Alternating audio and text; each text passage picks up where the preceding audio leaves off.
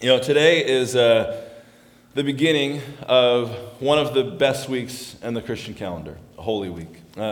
Holy Week is the week that we set aside. Even just that word, holy. Holy means set aside. This is a week that we set aside in our lives, and it's different than any other week. It's a time that we celebrate the last events of Jesus' life, where we remember, we reflect, we are reminded of the sacrifice of Jesus on our life. We reflect on things like the Last Supper, on Good Friday, Easter Sunday, even Saturday, the day that Jesus is in the tomb, is a day of reflection for us. Jesus is gone. Jesus is in the tomb. He is dead. And we reflect on these days. And so for me, it's just a great time to reflect on Christ and on our relationship with Him.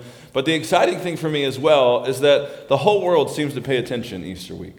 Right? You watch TV and there's advertisements for the History Channel showing episodes about Jesus. I don't know how super accurate they are, but they're at least interested.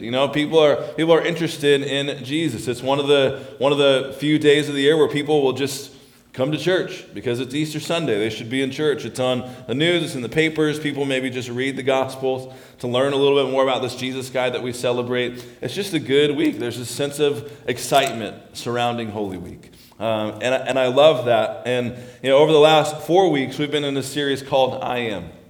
And we have been looking at who Jesus is. And as we lead up into Easter and sort of anticipation of Easter, who is this Jesus guy? Who is Jesus? Who is this guy that we give our lives to? Who is this guy that we know? And we've looked at really 6 of the 7 I am statements in the Gospel of John. The Gospel of John has 7 of them. We really looked at 6 of us, 6 of those. And really we were kind of talking about what does it mean that Jesus is the light of the world? What does it mean that Jesus is the resurrection and the life last week? What does it mean that Jesus is the good shepherd or the gate? And, today as we begin our journey into Holy Week, we're kind of going to move from the I am statements into He is, sort of a He is statement. This Palm Sunday, we read about Palm Sunday actually in all 4 Gospels. Matthew chapter 21, Mark chapter 11, Luke chapter 19, John chapter 12. We're actually going to be in Matthew chapter 21 today. I think Matthew's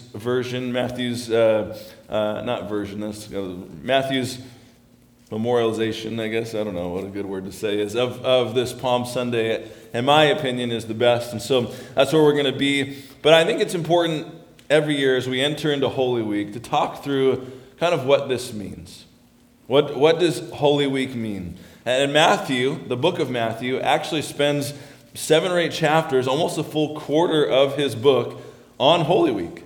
Almost a full quarter of the book is spent walking us through the actual last week of Jesus' life before his crucifixion and resurrection. And Palm Sunday celebrates the day that Jesus comes into Jerusalem at the very beginning of this week. It comes into Jerusalem, people are crowning him as king, essentially. But let's read this together. Matthew chapter 21 is where we're going to be this morning. Matthew chapter 21, starting at verse 1. I apologize I didn't get the page numbers in our pew Bibles, but Matthew chapter 21. Matthew's the first book of the New Testament, chapter 21, starting at verse 1. As they approached Jerusalem and came to Bethphage on the Mount of Olives, Jesus sent 2 disciples, saying to them, "Go to the village ahead of you, and at once you will find a donkey tied there, with her colt by her. Untie them and bring them to me. If anyone says anything to you, say that the Lord needs them, and he will send them right away." This took place to fulfill what was spoken through the prophet. "Say to daughter Zion, see, your king comes to you, gentle and riding on a donkey, and on a colt, the foal of a donkey." The disciples went and did as Jesus had instructed them. They brought the donkey and the colt and placed their cloaks on them for Jesus to sit on. A very large crowd spread their cloaks on the road, while others cut branches from the trees and spread them out on the road. The crowds that went ahead of him and those that followed shouted, "Hosanna to the Son of David! Blessed is he who comes in the name of the Lord! Hosanna in the highest heaven!" When Jesus entered Jerusalem, the whole city was stirred and asked, "Who is this?" The crowds answered, "This is Jesus, the prophet from Nazareth in Galilee." Now, a couple of questions that I want to kind of just answer and kind of talk through as we begin to unpack this this passage here. The first question is this: why was Jesus welcomed like that? And I think that's probably one of the first questions, if we read this, that you would have. Why would Jesus be welcomed like this? Now, on its face, it seems a little bit odd. People throwing down their coats. People are throwing down palm branches so that Jesus could ride across them. This is actually done for a couple different reasons during this day. One reason was a celebration of goodness and victory. We see this in other places of Scripture as well. In 1 Kings, King Solomon has palm trees carved into the walls and the doors of his temple. Leviticus and Nehemiah tell us that they were used on festive occasions. Conquerors were welcomed home with palm branches being thrown before them and waved in the air. Winners of competitions returned home waving palm branches in their own hands. It was a sign of victory. It was a celebration of goodness, but also, not only that, it was how people welcomed a king into their city. When a king was entering a city, they would greet him in this way. They would throw large palm branches down and call out to him as he entered, usually on a giant horse with an army following him, right? But there was just kind of the grandeur of a royal entrance. But as they rode into the city, they would throw these palm branches down on the ground for them to ride across. That's why next week when we see Jesus and he's hanging on the cross, there's a sign above him that says, King of the Jews. Jesus was welcomed as a king here. So why would they welcome Jesus like that? Why would they welcome Jesus in the same way of a victor returning home from battle or a king returning to the city? See, they had heard about Jesus.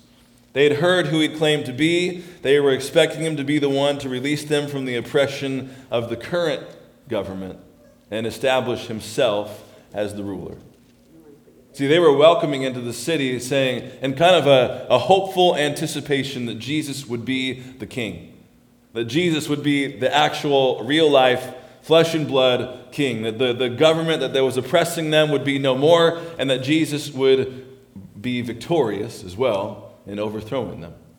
This is kind of a hopeful anticipation. They were hoping that he would establish himself as king. They were hoping that he would become victorious.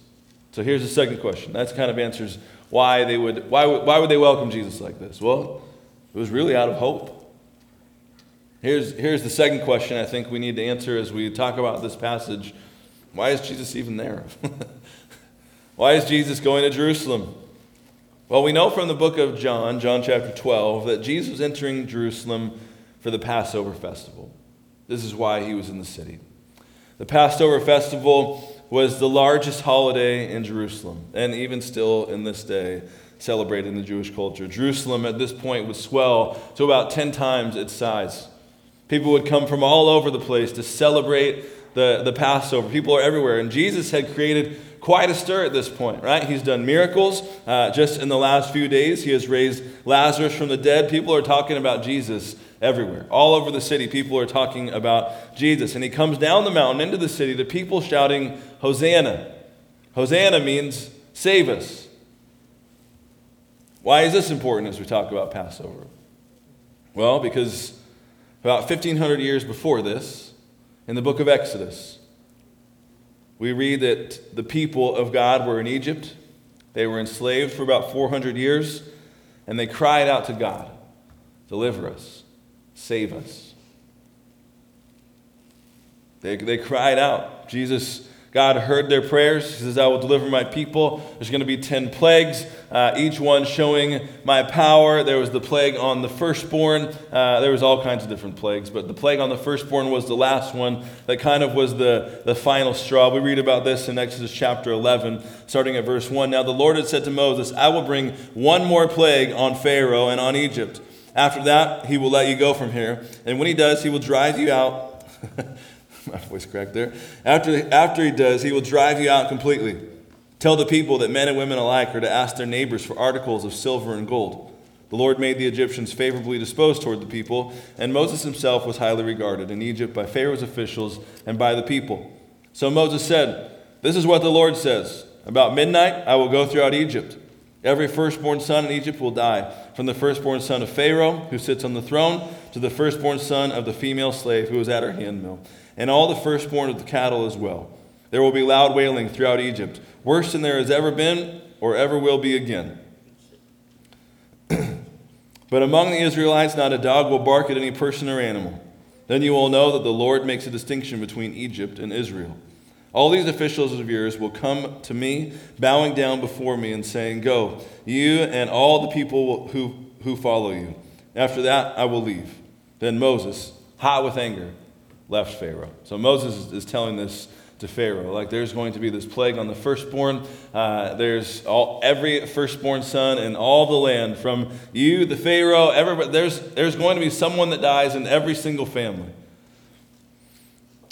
But here's how it cannot happen to you, God says to the Israelites. We actually read about this process in Exodus chapter 12, just a little bit past where we were, Exodus chapter 12, verse 1. The Lord said to Moses and Aaron in Egypt, "This month is to be for you the first month of your year. Tell the whole community of Israel that on the 10th day of this month, each man is to take a lamb for his family, one for each household. If any household is too small for a whole lamb, they must share with their nearest neighbor, having taken into account the number of people there are. You're to determine the amount of lamb needed in accordance with what each person will eat. The animals you choose must be year-old males without defect, and you may take them from the sheep or the goats. Take care of them until the 14th day of the month, when all the members of the community of Israel must slaughter them at twilight. Then they are to take some of the blood and put it on the sides and tops of the door frames of the houses where they eat the lambs.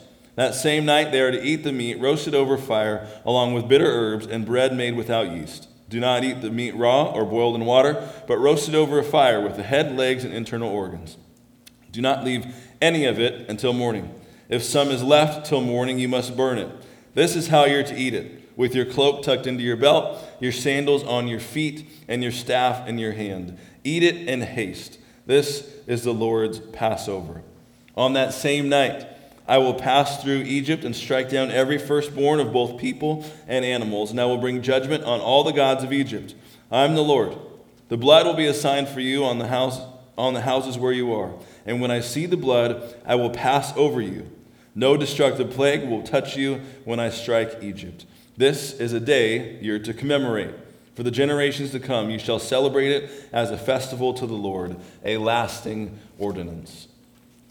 So this is what they're doing at Passover. The Passover is literally celebrating the time where Jesus passed over them. It's celebrating their release from Egypt. It's celebrating their freedom. It's celebrating the fact that God had delivered them out of Egypt. And this is the how it was celebrated, even from that time all the way until Jesus was there. Here's what I find fascinating here. Passover was celebrated on the 15th day of the Hebrew month Nisan, which technically started after nightfall on the 14th day. They would choose their lambs for the Passover celebration 5 days before that, just as they were told to do in Exodus. John tells us that Jesus comes into Jerusalem 5 days before Passover, which would be the 10th day of Nisan, otherwise known as Lamb Selection Day. So here's what we have in this story. 1,500 years later, on Lamb Selection Day, Jesus comes down the mountain into Jerusalem when all the people are selecting their lambs. And it's as if God is just saying to these people, "Here is my lamb. And if you will trust in the blood of this lamb, you will be saved. You'll be delivered. Not just from Rome, but from the oppression of sin." All right, this really puts John 1:29 in a brand new light, right? Here is the Lamb of God who takes away the sins of the world. And here is the Lamb of God riding into the city on Lamb Selection Day, as if Jesus is saying, like, look, just trust in me, trust in my blood, and you will be saved. What a powerful image of Jesus riding into town. He's given the treatment of a king. He's expected to be victorious. Little did they know he was coming to be the sacrificial lamb. We've been talking about Jesus' I am statements. But I want to just focus on this statement this morning that the people of Jerusalem were saying to Jesus. He is king. They were crowning him king. as he comes into Jerusalem for the very first time in Matthew, I might add. He hasn't been to Jerusalem in Matthew. He's given the treatment of a king. And while the passage doesn't explicitly call Jesus king, this is exactly the imagery that we're given. And this passage gives us just a few insights into King Jesus. Who is this King Jesus? First of all, he's the divine king. Jesus is the divine king. We know that Jesus rides into there as human, but he is also fully God. Amen. It's interesting also, up to this point in the book of Matthew, Jesus, whenever he has done something, he's done a miracle, he's healed a blind man, he's healed a leper, he has repeatedly said, don't tell anyone what just happened. Don't tell anybody. Right, he's tried to keep sort of his divine nature, his divine identity, sort of a secret at this point in the book of Matthew. In Matthew chapter 9, Jesus heals 2 blind men, and Jesus gives them, quote, a stern warning not to tell anybody what had happened. Now, this doesn't usually work. They usually do go and tell everybody they know, but Jesus gives them warnings. He says, don't tell anybody about this. But here, in verse 3, in the passage that we read this morning, he says, if anybody asks you why, tell them the Lord needs it. Now, the Lord has not been used in the book of Matthew to talk about Jesus. He's talked about God, Father God, Lord. Jesus has been teacher. He's been master. He has been rabbi. He's been all sorts of different things, but he has never been Lord until this. And here's the message that Jesus is saying here. Tell them the Lord needs it. I am the Lord. This King Jesus, people are crowning Jesus as king. He is a divine king. He is God. This is a claim that is made all throughout Scripture, that Jesus is not just a man. He is God himself in the flesh. John chapter 1, John says that Jesus was with God, that he was God, that he was with God in the beginning, that nothing that has been made without Jesus, essentially, right? Jesus is the Word. He is God. He came to us as a human, but he did not give up his divine nature to do this. Jesus is the divine king. He is God. He is also the prophesied king. He's divine king. He is a prophesied king. None of this would be or should be surprising if you read some of the Old Testament. Right? Verse 4 and 5 in our passage from this morning. This took place to fulfill what was spoken through the prophet. Say to daughter Zion, see, your king comes to you, gentle and riding on a donkey, and on a colt, the foal of a donkey. Where is that? That is straight out of Zechariah. Zechariah chapter 9, verse 9. In fact, we can just go back there, see if this sounds familiar. Zechariah chapter 9, verse 9, rejoice greatly, daughter Zion.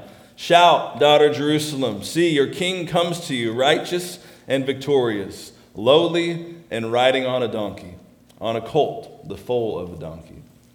I love this. Like 500 years before Jesus comes around, God basically says, hey, there's going to be a donkey that's available for him, and he's going to be riding into this city. He is the prophesied king.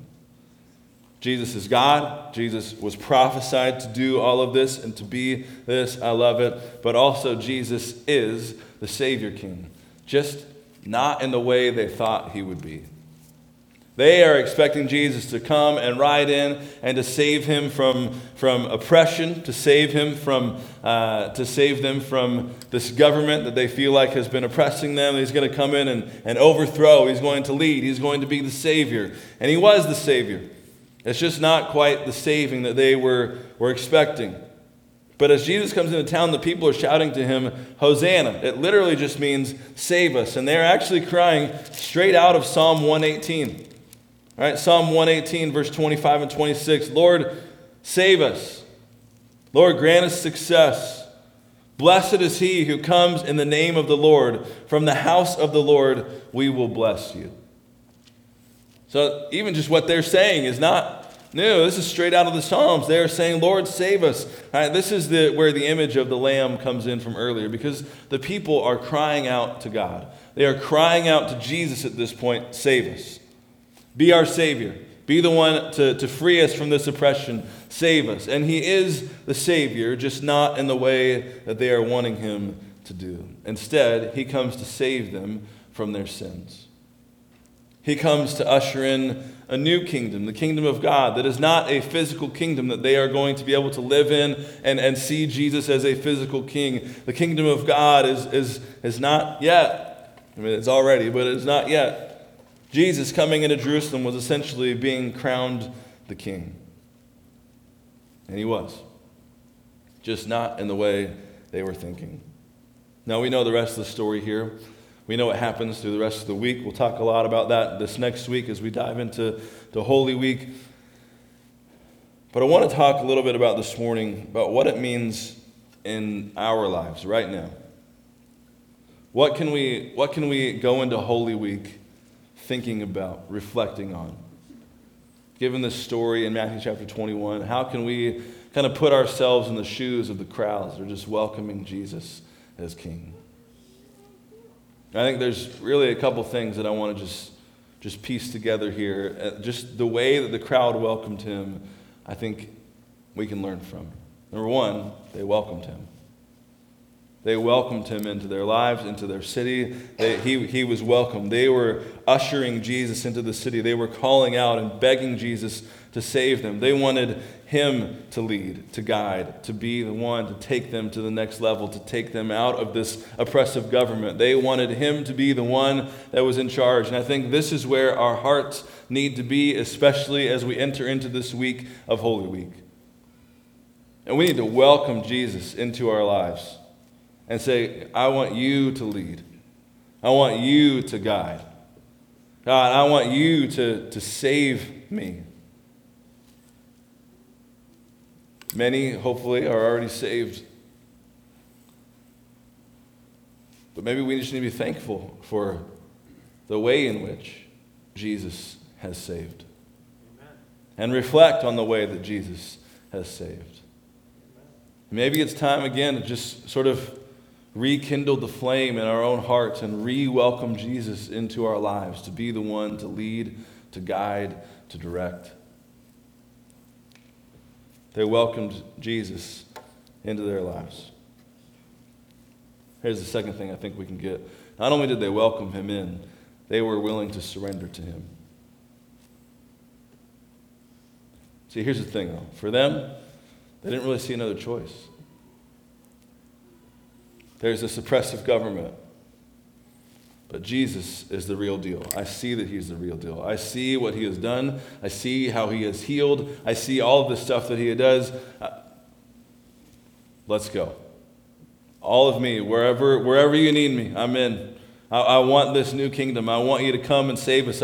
And they were surrendered to him. They were welcoming him as king and basically putting themselves underneath him, right? This is, would you be the king? Would you come be my leader, be my guide, be my king? I want to come underneath your leadership. I'm surrendering to you. We surrender our lives to the king and we live for the king. Jesus came in humility. He came in poverty to give his life for you, to save you from your sins. He has shown you mercy. He has shown you love. And we give this king our praise and we surrender our lives to this king.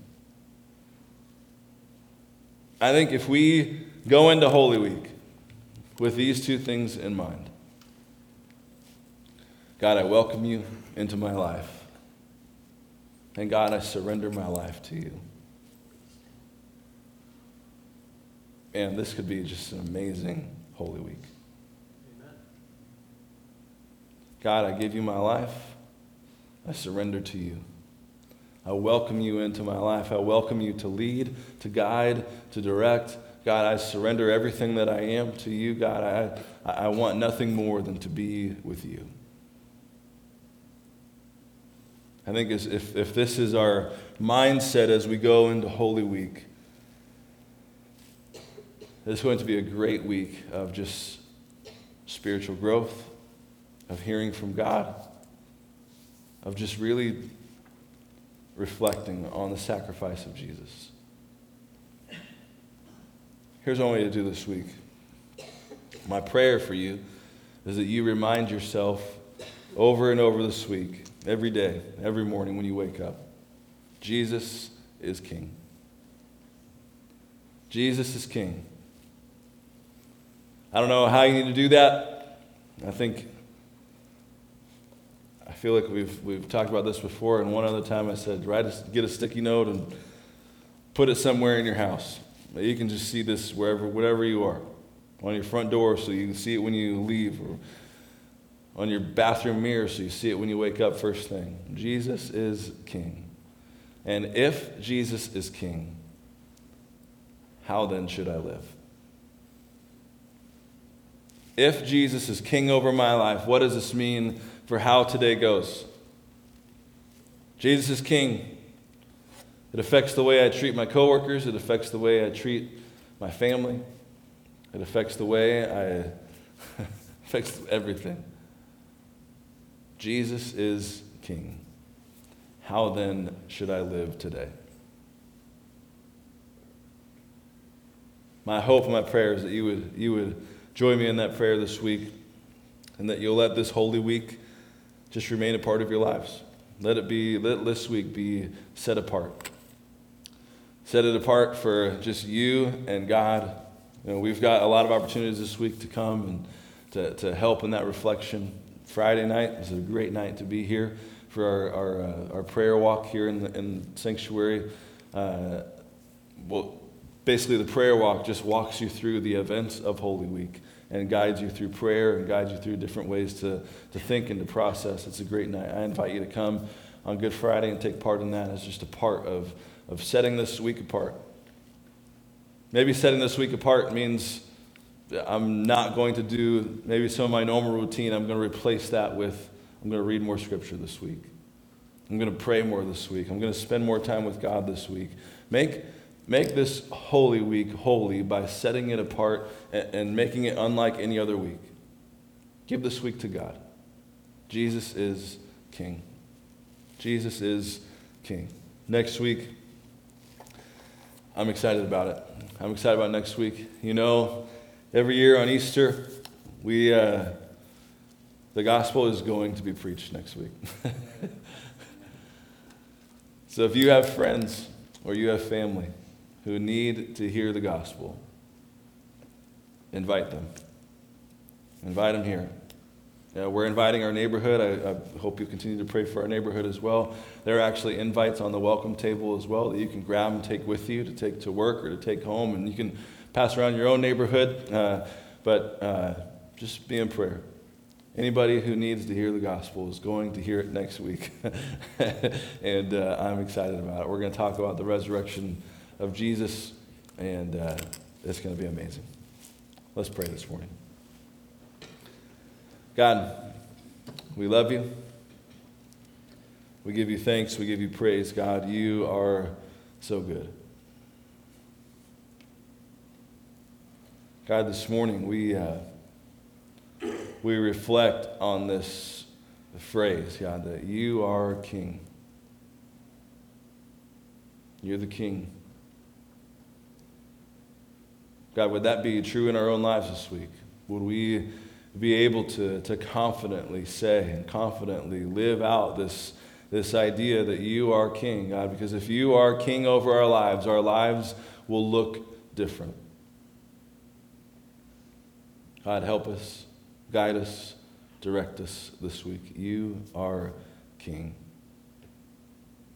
God, this week as we go through Holy Week, would you just be with us? Give us reminders of what this week is all about. Give us opportunities to tell others what this week is all about. Give us opportunities to invite others to church, to service, to know you. God, Easter is such a huge time in our lives, and we give thanks. We give thanks for you, for all that you've done, and we love you in Jesus' name. Amen. Amen. Would you stand with me this morning? As you go, let me just pray this blessing over you. May our God, the King, may he give you hope this week. May he remind you of who he is. May he give you courage this week to go out and be the person he's called you to be. May you live for the King and make a difference wherever you may find yourself. Go in peace. Go in joy this morning during Holy Week. We love you in Jesus' name. Amen. Amen. Thanks for coming, everybody. It's good to see you all.